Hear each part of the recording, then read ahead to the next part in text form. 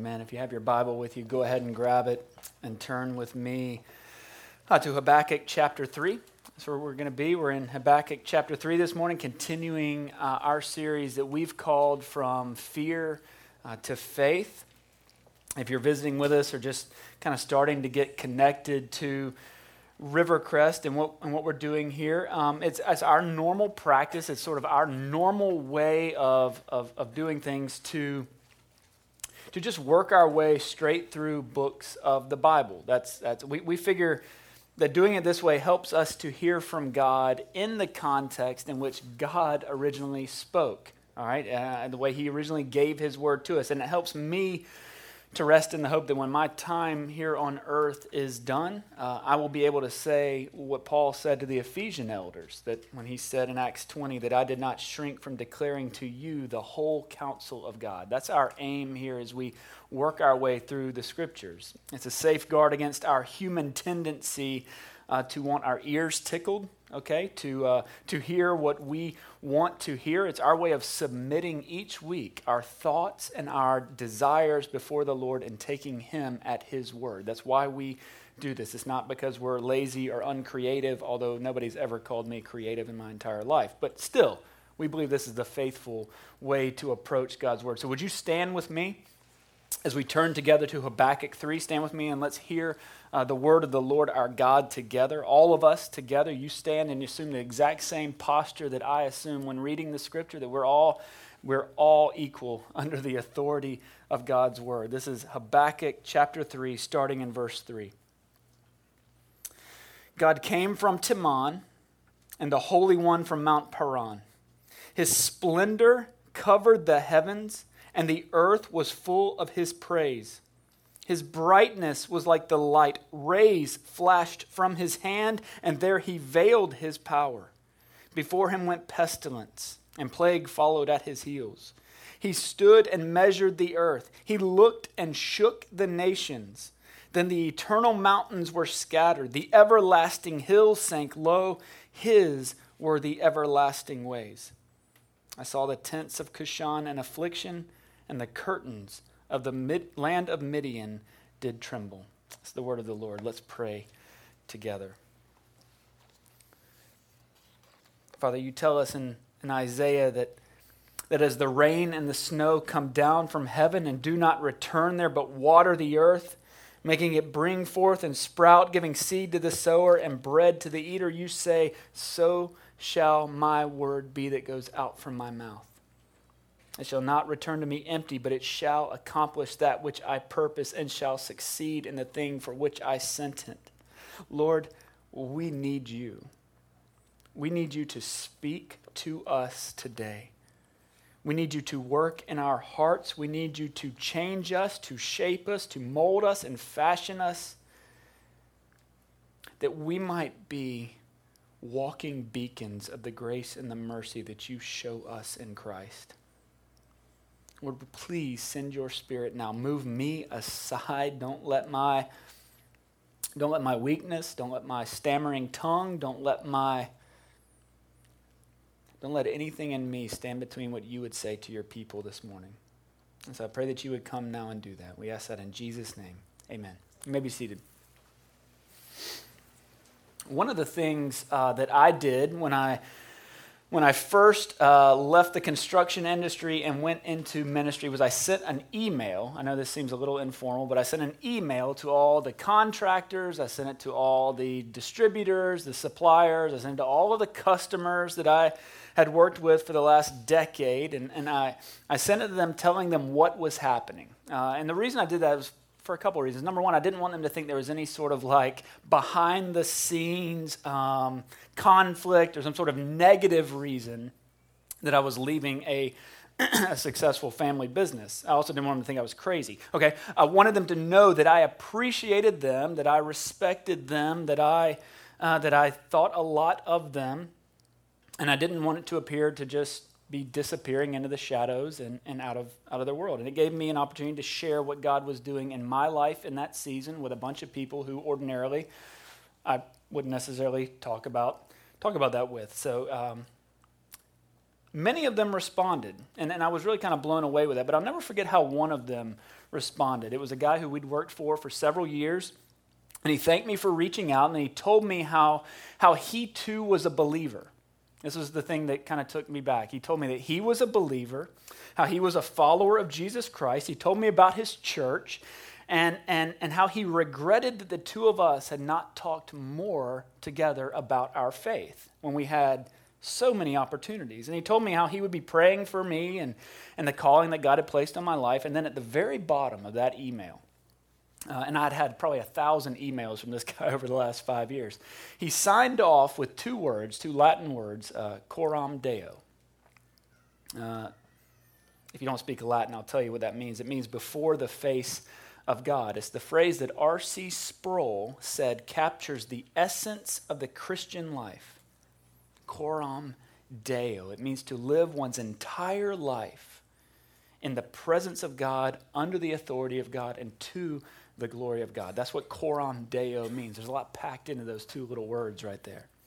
And when I got that response email, I want to confess to you that I felt really guilty because I was the one going into full-time vocational ministry, and I was also the one who had to go and look up what in the world that meant. And it's then that I realized it was much more than a tagline. It's more than just a way of signing off an email. To live coram Deo is to live in the presence of God, is to understand that whatever we are doing and wherever we are doing it, we are acting in the sight of God himself. You see, as we find Habakkuk here in this passage, if you can kind of put yourself there with him, he's pausing.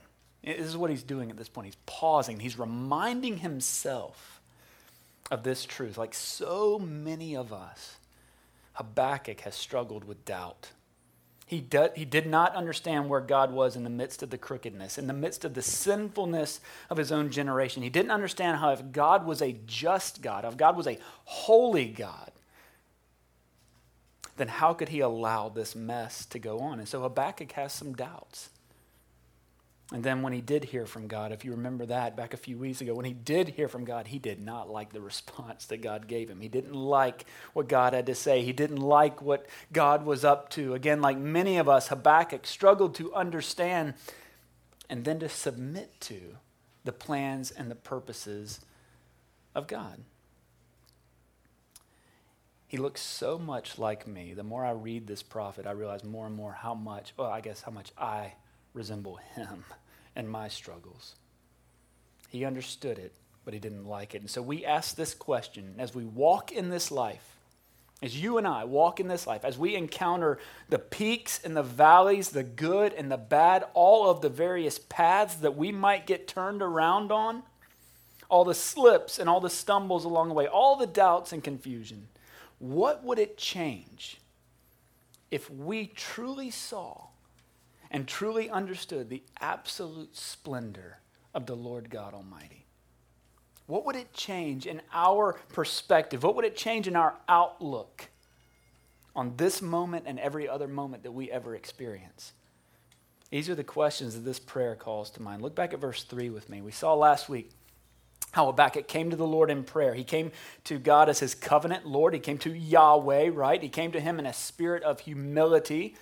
And he asked for mercy. He came with this need and he asked for mercy. And what we said is that this cry for mercy ultimately points Habakkuk. He doesn't know it yet, but it's ultimately pointing him to Christ. It points to the mercy of God in Christ, whereby God makes a way for us to be reconciled and renewed in our relationship with our Creator. It's that Jesus is the door for us to enter in, and that nobody comes to the Father except through him. That's the undeniable truth of Christ. And here in verse 3, what we find Habakkuk doing is now he's looking back.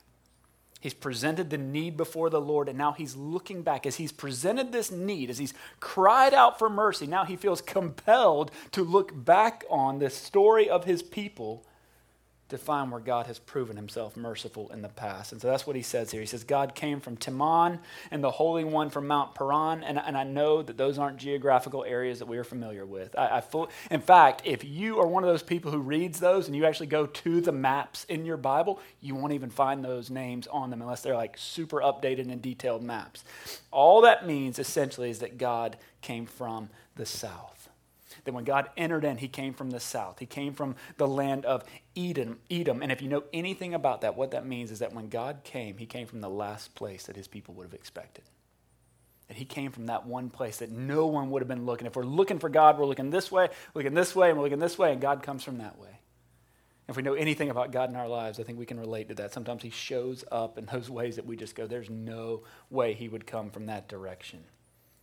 And so what he's doing here, specifically what Habakkuk's doing here, is he's pointing us back to a moment in human history. He's pointing to a moment in Israel's story. He's pointing to the Exodus. Okay, so we have that sentence, and then your Bible probably has a little subscript there, right? There's a little tiny word, probably in italics, that says Selah. It's the only other place outside of the Psalms where that word is used. And it basically is the prophet telling us, after reading that sentence where it talks about God coming from the south, what he tells us there is to effectively stop and think about that. That's what a Selah means. It's to pause. It's to stop and think, to reflect on it. Is that we should pause here for just a second to reflect on the incredible reality that the God of the universe, I don't want to oversell this, but I also don't want to undersell this. Have you ever considered the reality that the God of the universe, the creator of everything, who stands above it, who stands beyond it, who stands outside of it, would actually come and dwell in it? That he would come to this place. Like, we've built a lot of Lego towns in my house. I've never moved into one. And that's about the idea you have of God coming and dwelling on earth, okay? It's that God, we need to understand this, that the author of history would actually appear and enter into history. I told the story before, the first time that Laurie and I ever traveled up to New York City. We were there for just a couple of nights, and we decided that it would make us really cool if we went and saw a Broadway show. Now, you need to know that I had never been to one of those and had no concept of what a Broadway show is. Zero, all right? All I knew is the tickets seemed like they were a little expensive. Okay, Laurie chose for us, she selected the musical called Hairspray. And instantly, in an instant, my plan for this to make me a cool New Yorker evaporated, right? Because I'm going to see a play called Hairspray. It definitely, my plan to be cool in New York definitely took a hit. But we went, all right, we did this, and we got to the will call office there, the window, and this sweet New York lady saw these two pitiful young kids from South Carolina up there, and she informed us that there was no record of our ticket purchase. So now not only had my plan to go see the play about Hairspray blown up in my face, I don't even have a ticket to prove that I'd had this terrible plan to begin with. But she had grace and mercy on us, and to prove that New Yorkers have incredible hospitality, she essentially gave us tickets to the show.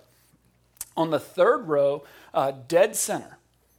I still, though you have to understand, I had no concept of what that meant. And so we go into the theater, we sit there, and it was awesome, right? We got all into it. I was tapping my feet and everything. And just as intermission was ending, if you can imagine this, Laurie pokes me in the ribs super hard. Okay, like one of those, like I've done something wrong, or there's really something happened that I've missed, and so she pokes me, and she just says to me, "Look who's sitting right behind you."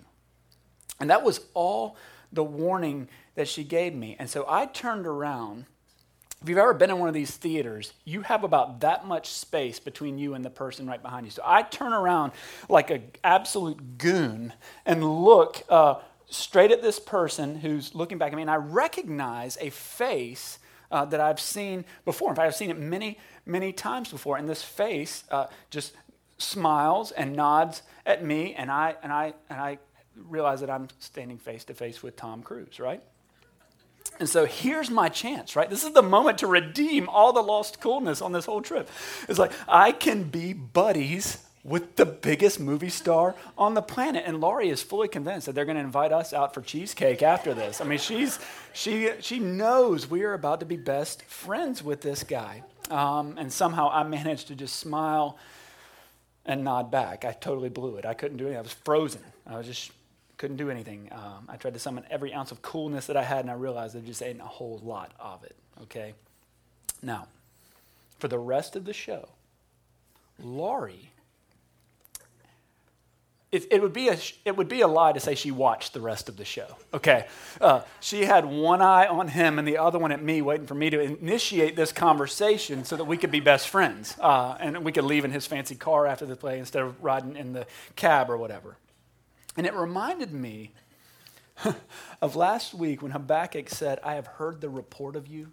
If you were here last week, you remember that. He said, "I've heard the report of you." He said, "I've heard of your fame." That's the idea, is that I've heard all about this guy. I've seen him in movies. When I was a child, I wanted to be this guy. I wanted to fly jets, and I wanted to do missions that were impossible and whatever. And and now I'm sitting here face to face with him. He's like 5'4", and I was like, I don't know, man. I don't know if I want to trade those inches. But anyway, Habakkuk knows the stories of God. He's seen the movies, right? And he's looking back on it going, yeah, you've proven yourself. And so at this point, he's looking back at that story. He's replaying the story in his mind. And here's how Habakkuk describes that moment in history. He says this. He said, "His splendor covered the heavens, and the earth was full of his praise." And then he says this. Look at verse 4 with me. He says, "His brightness was like the light. Rays flashed from his hand, and there he veiled his power."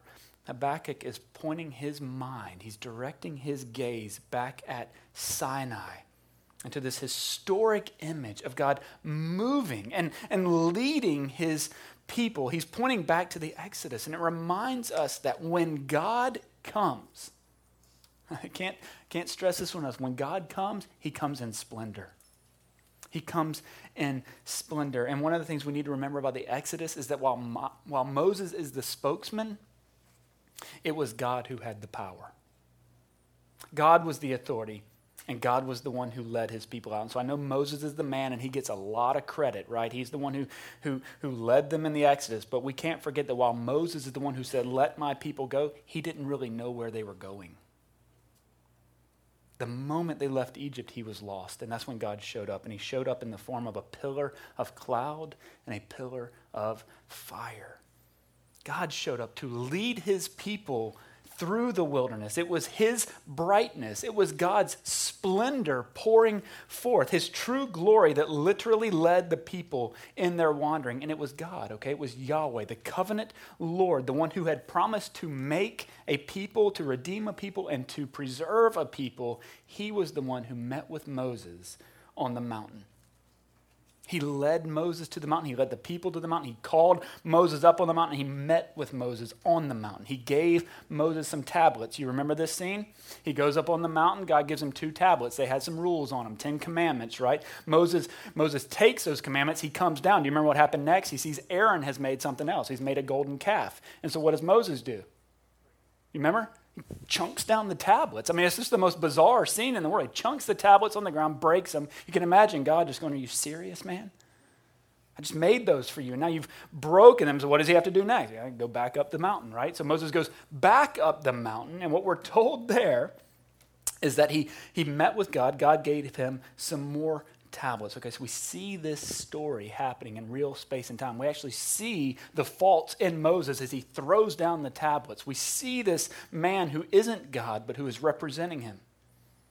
That's where God enters in the story. He's the one who shines so brightly. This is what it says in Exodus 34, that when Moses came down from the mountain, that Aaron and all the people of Israel saw Moses, and behold, his face shone, and they were afraid to come near him.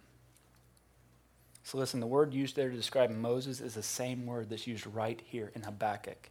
It's the only other place. It's the only place in all of Scripture where that word is used, and it literally means that the face of Moses horned. Now you see why we translate that a different way. It means his face horned. It's the way they describe the rays flashing from his face as he had seen the glory of God and he radiated the glory of God. The way the Bible describes it is that he had horns of glory, horns of light coming off of his face. It's that Moses truly looked so different to them that they were afraid. And so we're told that when Moses had finished speaking to them, he put a veil over his face. He put a veil over. Now we know what a veil does. It covers him up. He covered it up because the reflected glory of God was too much for the people to handle. That's what the glory of God does. That's what the splendor of God does, that when you're in the presence of it, it so changes you that that there are people who cannot stand to be around it. That's what happens when God comes around. He comes in splendor. He comes in glory. Palmer Robertson says he comes as an active person, powerfully and awesomely working to establish his supremacy among the nations. It's that he's the greater light. It's that whatever else there is that's shining, that he is greater, that he is brighter. It's that rays of unapproachable glory stream from his hand. That's what Habakkuk's saying here about God, that he radiates glory out of his fingertips, okay? It's that in himself and in his being, he is power. So he doesn't need weapons to establish his supremacy. He doesn't need an army. He doesn't need tanks. He doesn't need F-35s or whatever the best plane is we've got. When God comes, he comes in splendor. And you know what happens? The nations fall before him.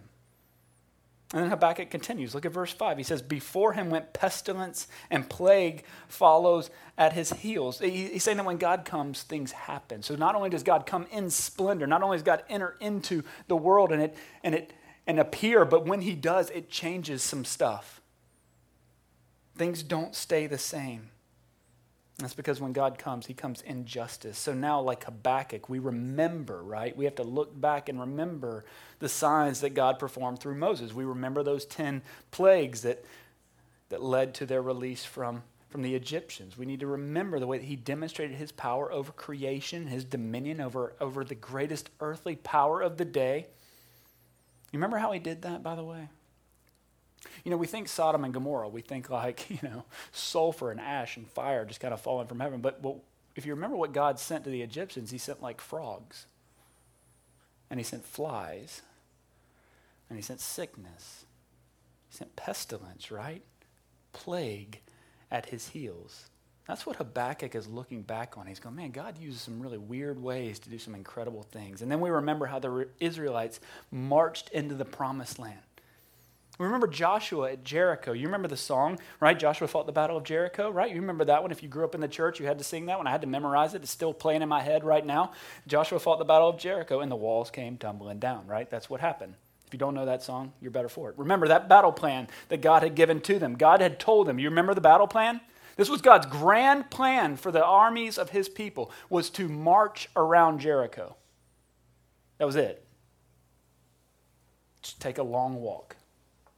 Come back here, have dinner, we'll do it again next day, right? You remember how that went? 6 days they marched around Jericho. For 6 days they marched around. Then they'd come back and they'd have dinner and go to sleep, get up the next morning, march around again. For 6 days, that's what the battle plan of God was, to march around while carrying the Ark of the Covenant, which was basically a fancy box, right?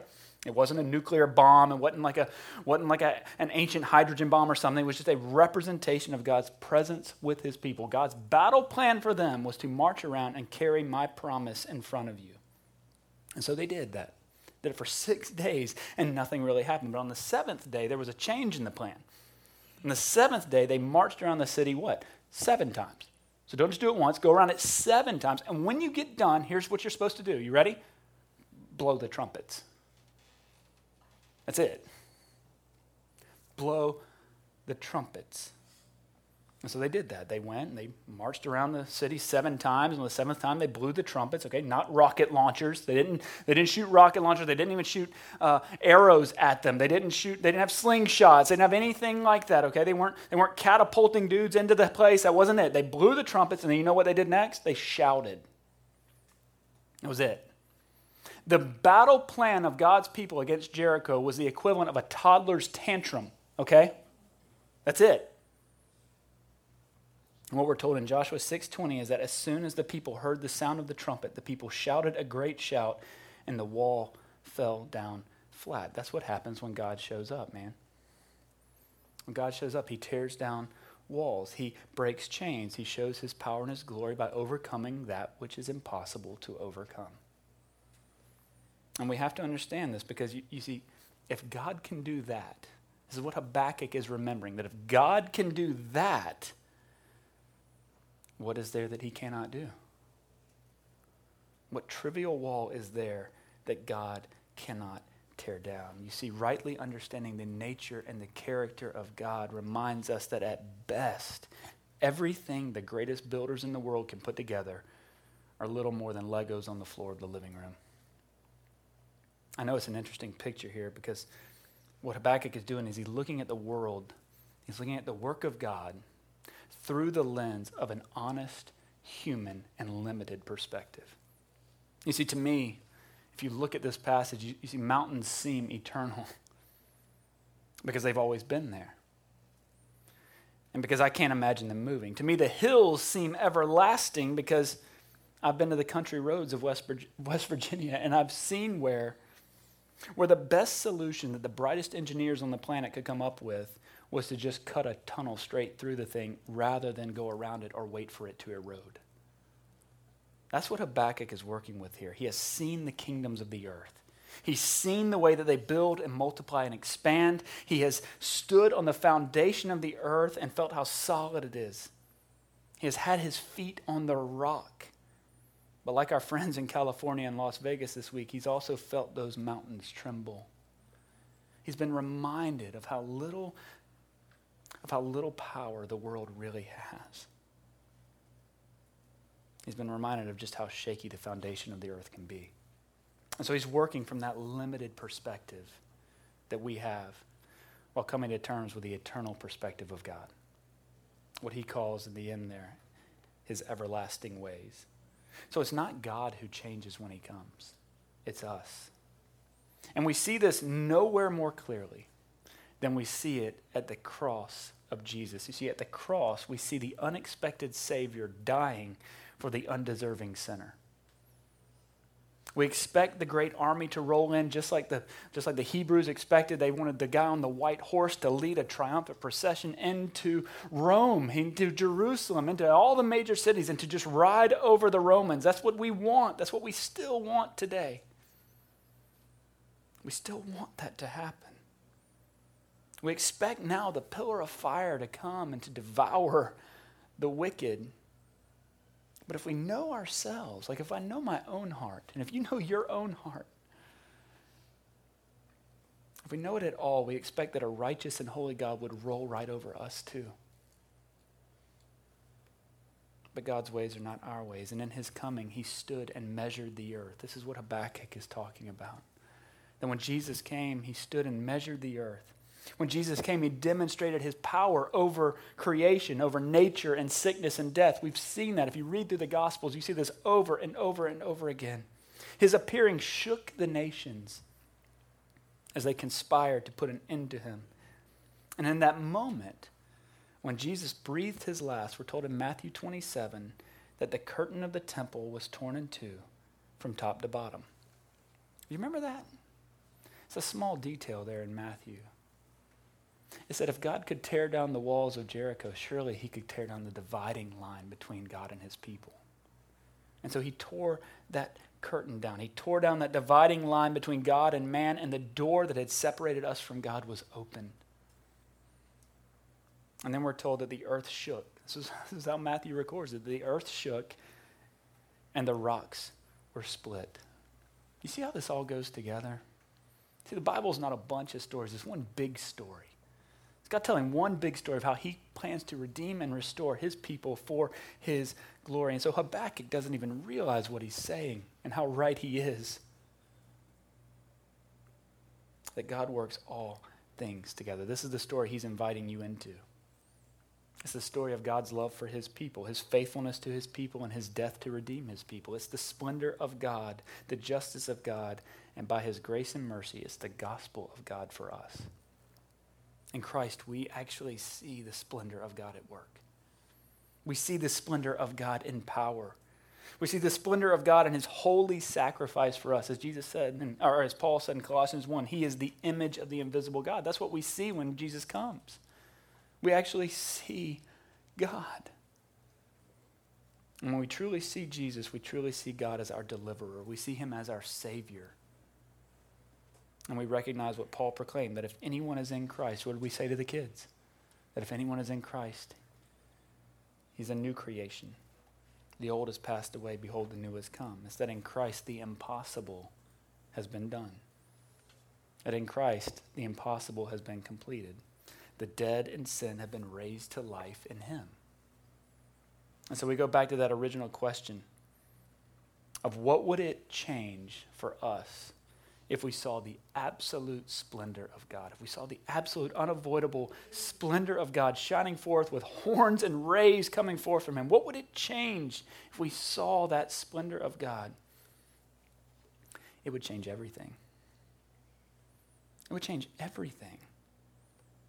Because the first thing it changes is it changes us. It changes us. Let's pray together. Heavenly Father, we thank you for this day, Lord. We pray that as we continue in worship here this morning, you would continue to speak to us through this sacrament that sits before us. We pray that you would continue to mold and shape and refine us. Lord, if it's fire that you need to refine us now, we pray that you'd send holy fire. That if it's because we're so thirsty that you would come and quench that thirst. If it's because we're so hungry, Lord, that you would come and fill us up. We pray that you would speak to us now. We pray that in Jesus' name. Amen.